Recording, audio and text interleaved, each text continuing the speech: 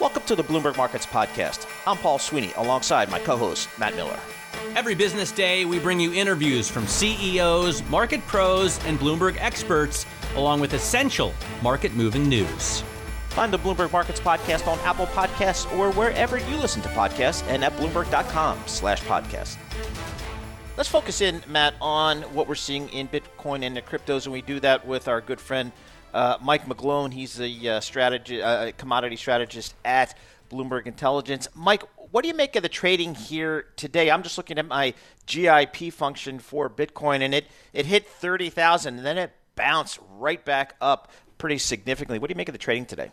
I completely agree with Cathie Wood that this is a capitulation. It's a market backing up to decent support levels in a significantly fundamental bull market. So let's look at the iterations going forward. This is more macroeconomic at the moment. To me, the bigger issue here is mean reversion in the stock market.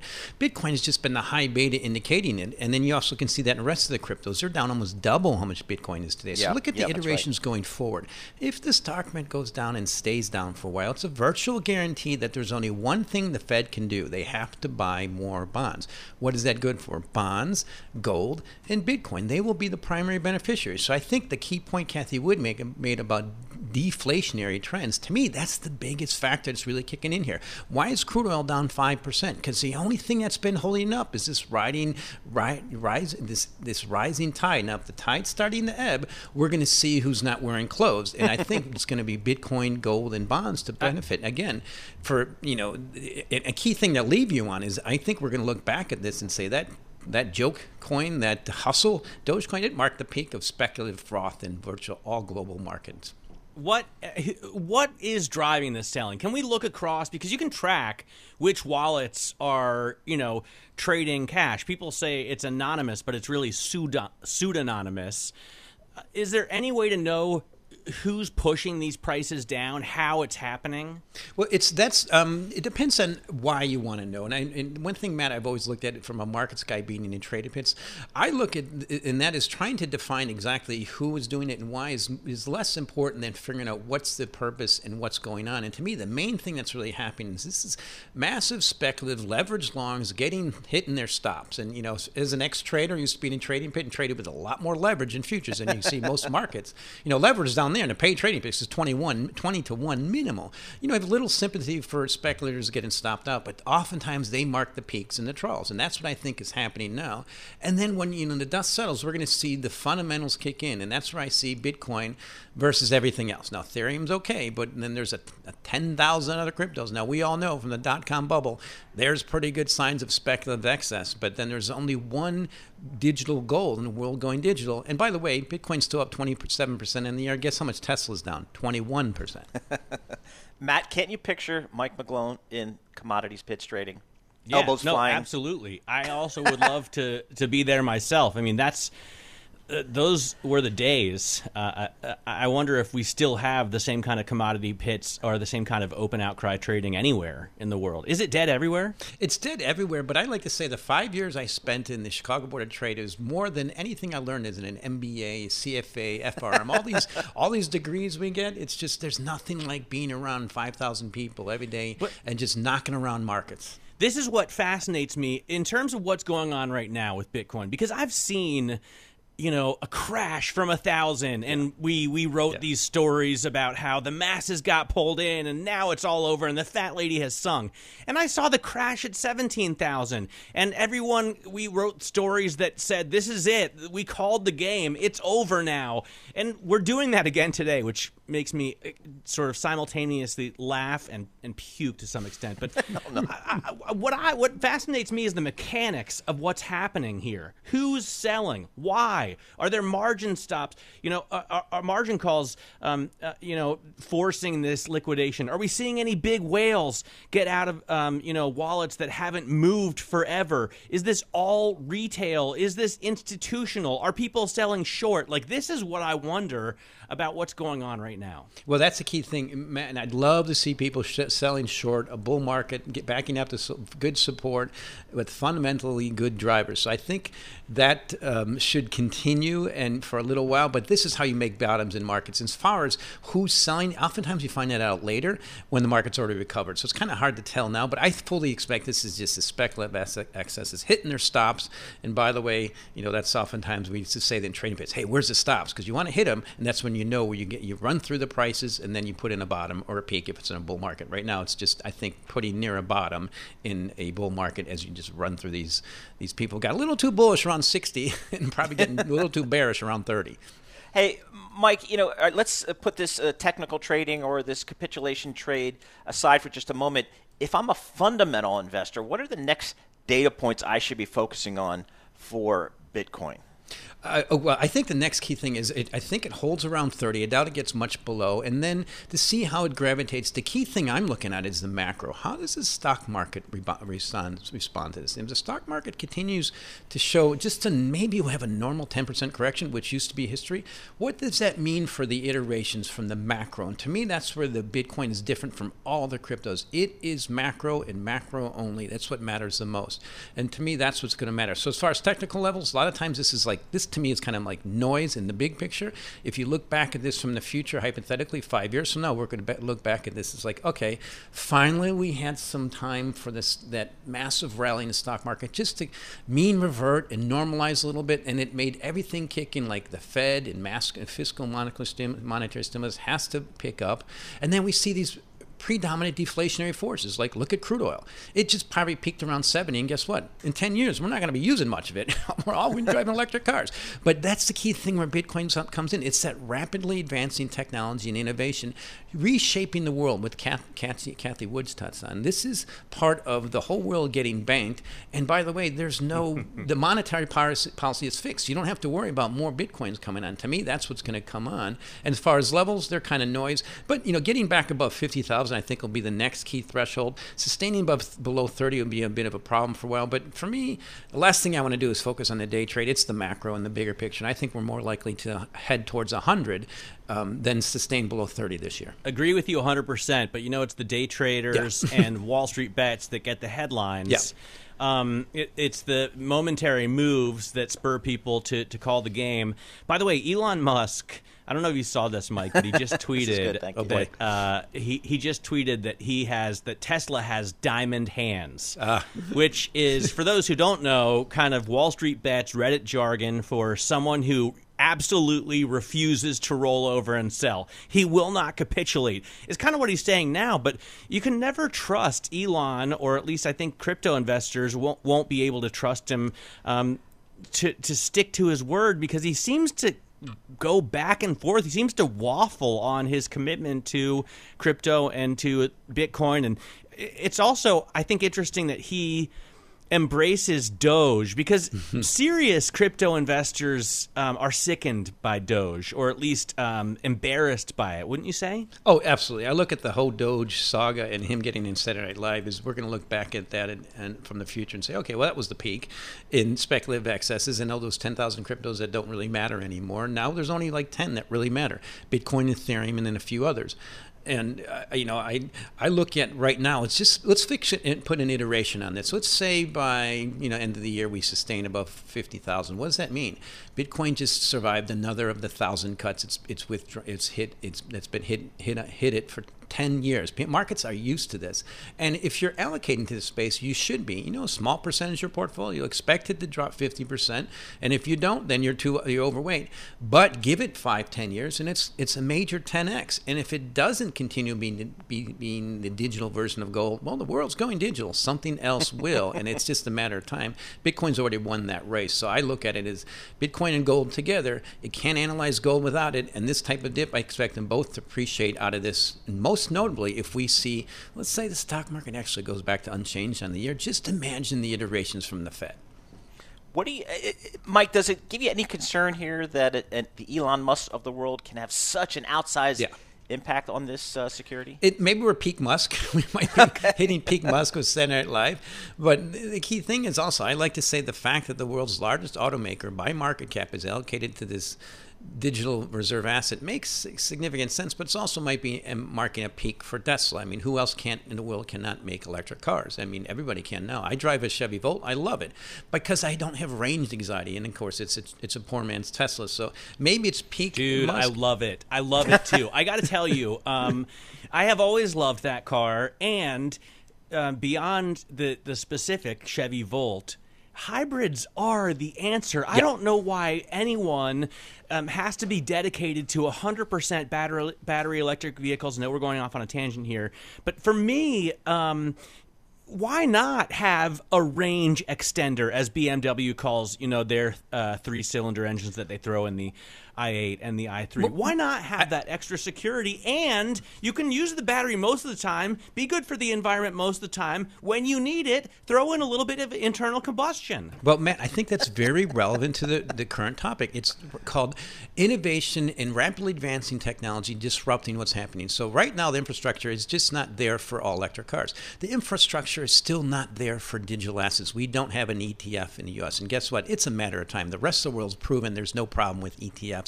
By the way, I used to run, I remember a natural gas ETF. It went to zero and some things like that. So to me, we're in the midst of rapidly, I think, one of the most significant periods in history of technologies taking over, pressuring inflationary forces, and we're seeing a little bit of that normalization today. Bitcoin's part of it. This is part of that adjustment. I think we're going to look back at this from the future when there's ETFs and when the volatility in Bitcoin drops to about the same as gold, which it probably will, because guess what? The only thing that's uncertain is demand.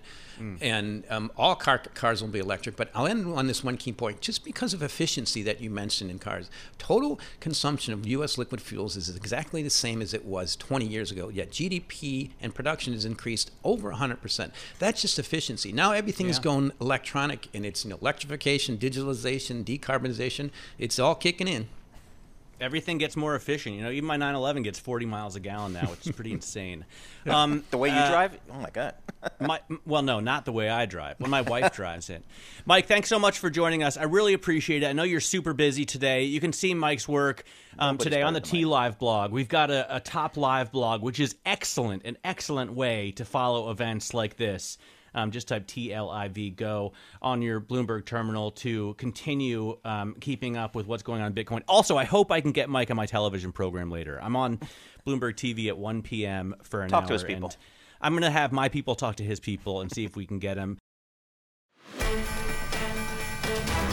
We have Fed minutes will be released today, 2 p.m. Wall Street time. And I think most observers are going to be, taking a look at how the Fed views inflation. It has been fairly consistent across the board, saying, hey, this inflation that you're seeing in the economy is transitory, and it should not be a concern for this economic rebound.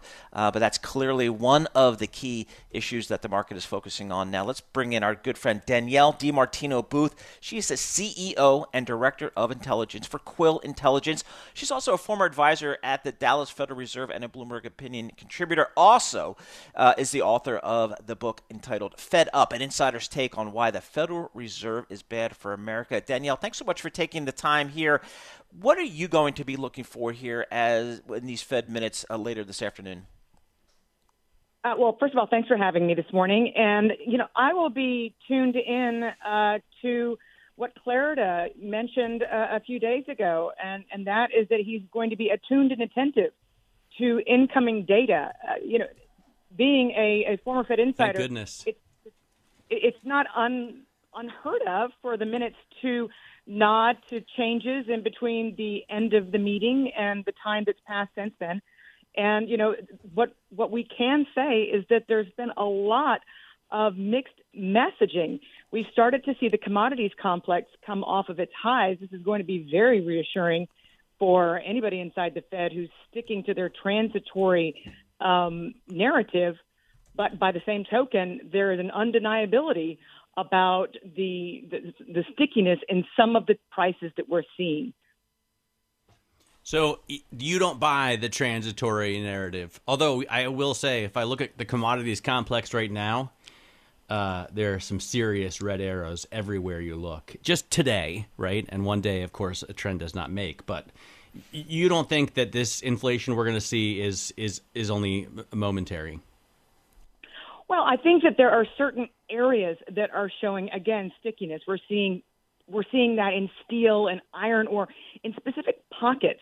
But I'm actually in the camp that does not believe in the inflation expectations narrative because it's got such a tight correlation purely with the commodities index. So I prefer the Cleveland Fed inflation gauge, which takes into context labor costs. And if you look at the Atlanta Feds that have kind of a real-time labor gauge, it really isn't flashing red just yet. And, where I live in Texas, next week is the last week of school.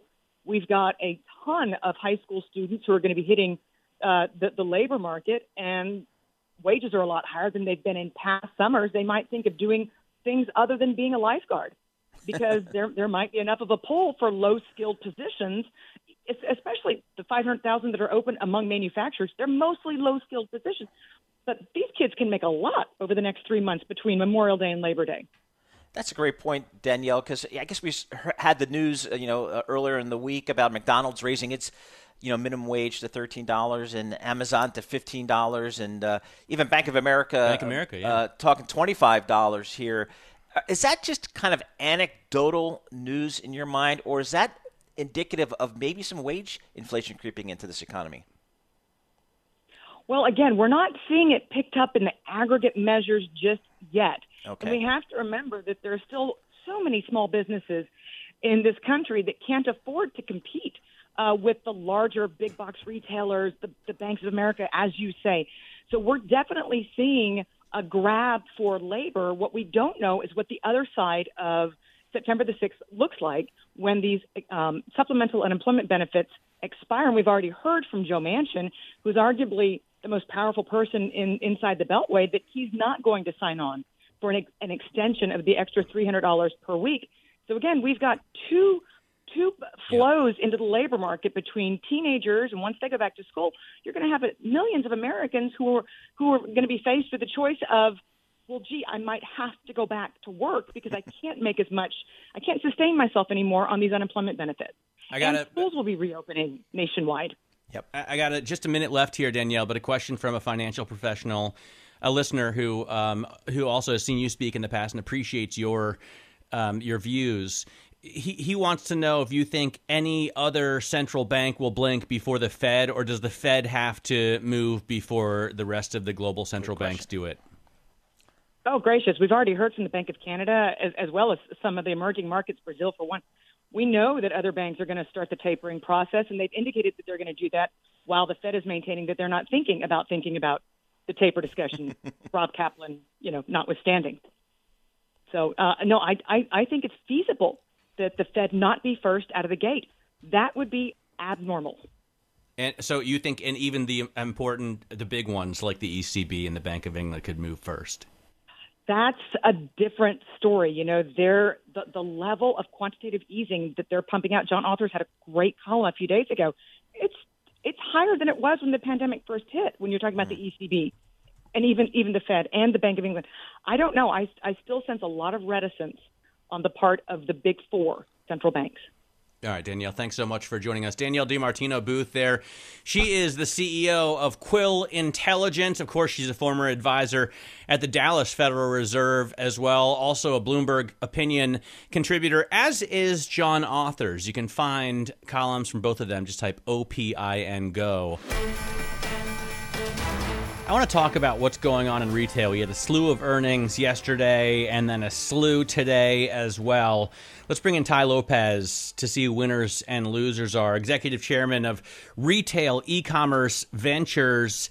Tai, what do you think now that we've seen Target, TJ Maxx, Lowe's, Home Depot, Macy's, Walmart? Where do you think, which business do you think is best poised to succeed in a reopening? Yeah, thanks for having me. I would say the better question is what's not going to do well? Not much. I just read an interesting report by Adobe on e-com. And, for example, 10% of Americans who are now shopping e-com had never bought anything at the beginning of the pandemic. That's 30 million new people entered just because of the pandemic So that momentum, I mean, this thing's wild. Clothing's up for us. We're in all kinds. We own Radio Shack Electronics, all this stuff. We haven't seen anything do anything but surge.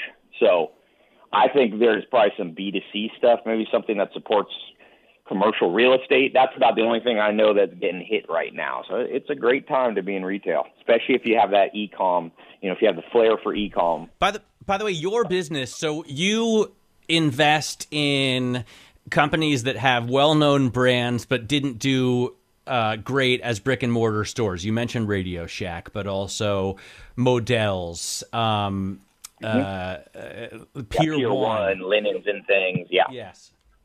So how is that going then?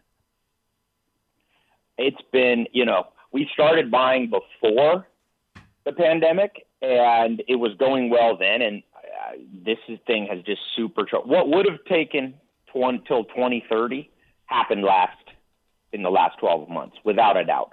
So there's been we fast-forwarded 10 years.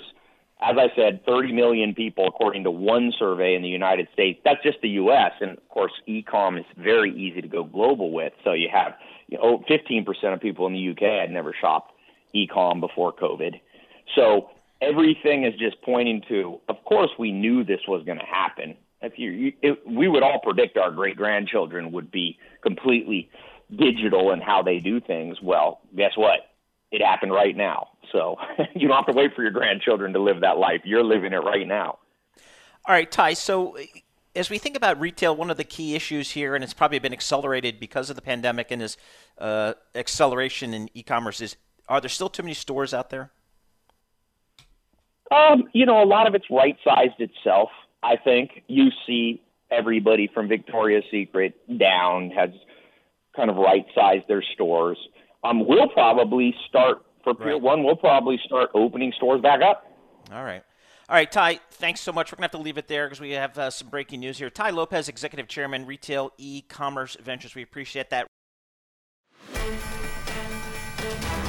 A risk-off day today for sure, particularly as you look at some of the cryptocurrencies. Again, Bitcoin is off about 12% now, halving its decline from earlier in the day, so perhaps a little bit of a correction there. Let's get a sense of, kind of how we should step back here on days like today and maybe take a look at the bigger picture.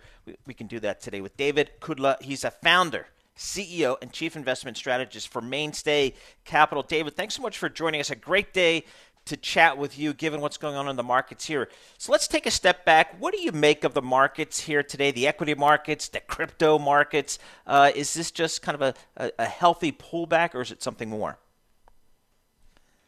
Well, we've had a good run here from, really over the past 12 months in the markets, and we're rolling here into May with the markets at all-time highs, margin debt at all-time highs, and we're seeing a day here. I think it's triggered by this massive sell-off in crypto, but we're seeing some certainly risk-off across the board, and I think some of that's to be expected. But, it is giving investors a chance to take a look at their portfolios and understand how they're allocated and where they might want to be allocated, and we think this is an opportunity to take a hard look at that. Certainly in the crypto space, we're seeing some massive sell-off in Bitcoin, Ethereum, and so forth. Well, we're seeing sell-offs across the board, really, David. I mean, if I look at, we got a GMM, Global Macro Movers function on the Bloomberg, and there's just red across the screen. Equity index is selling down. Forex is selling off, and it looks like pretty much everything against the dollar is down. Commodities, we have copper down, WTI, soybeans, iron ore, all selling off. Where do you take advantage of this if you want to? If you've got dry powder, cash to put to work, where would you put it? So, today notwithstanding, we think that it makes sense for investors to continue to look at the value trade, value-oriented stocks, and those reflation or inflation trades. Technology was clearly a place to be last year, but our mantra has been to continue to rotate into value, and we still think it makes sense to do that. Even in commodities, for that matter, some of the ETF ETFs like COM, the Direxion commodity strategy, XLB, the Spider Material Select sector. Even though we've seen lumber, which had gone to astronomical levels, has had a significant correction here, and some of the commodities have corrected. Going forward, with the inflationary pressures, with the demand that will still be there, we think it makes sense. And those areas help to diversify our stock portfolio. In past days and weeks, we've seen good diversification benefits with our stocks. We think that makes sense to continue in the value trade because we've literally seen a rout in tech stocks. So we think that continues to make sense for investors. All right, David, just real quickly, what's your sector that you guys are most excited about right here, right now? 30 seconds. Right now, we think that it makes sense to value-oriented stocks, infrastructure plays, ETFs like PAVE, the Global X U.S. Infrastructure ETF, and then the small cap, mid cap, large cap value and cyclically oriented stocks. You can get that through ETFs like the Pacer U.S. Small Cap, Cash Cows, CALF. Those plays make a lot of sense right here. David, thanks so much for joining us. David Kudla, they really appreciate your time and your insight, especially on a day like this. This is Bloomberg. Thanks for listening to the Bloomberg Markets Podcast. You can subscribe and listen to interviews at Apple Podcasts or whatever podcast platform you prefer. I'm Matt Miller. I'm on Twitter at MattMiller1973. And I'm Paul Sweeney. I'm on Twitter at PT Sweeney. Before the podcast, you can always catch us worldwide at Bloomberg Radio.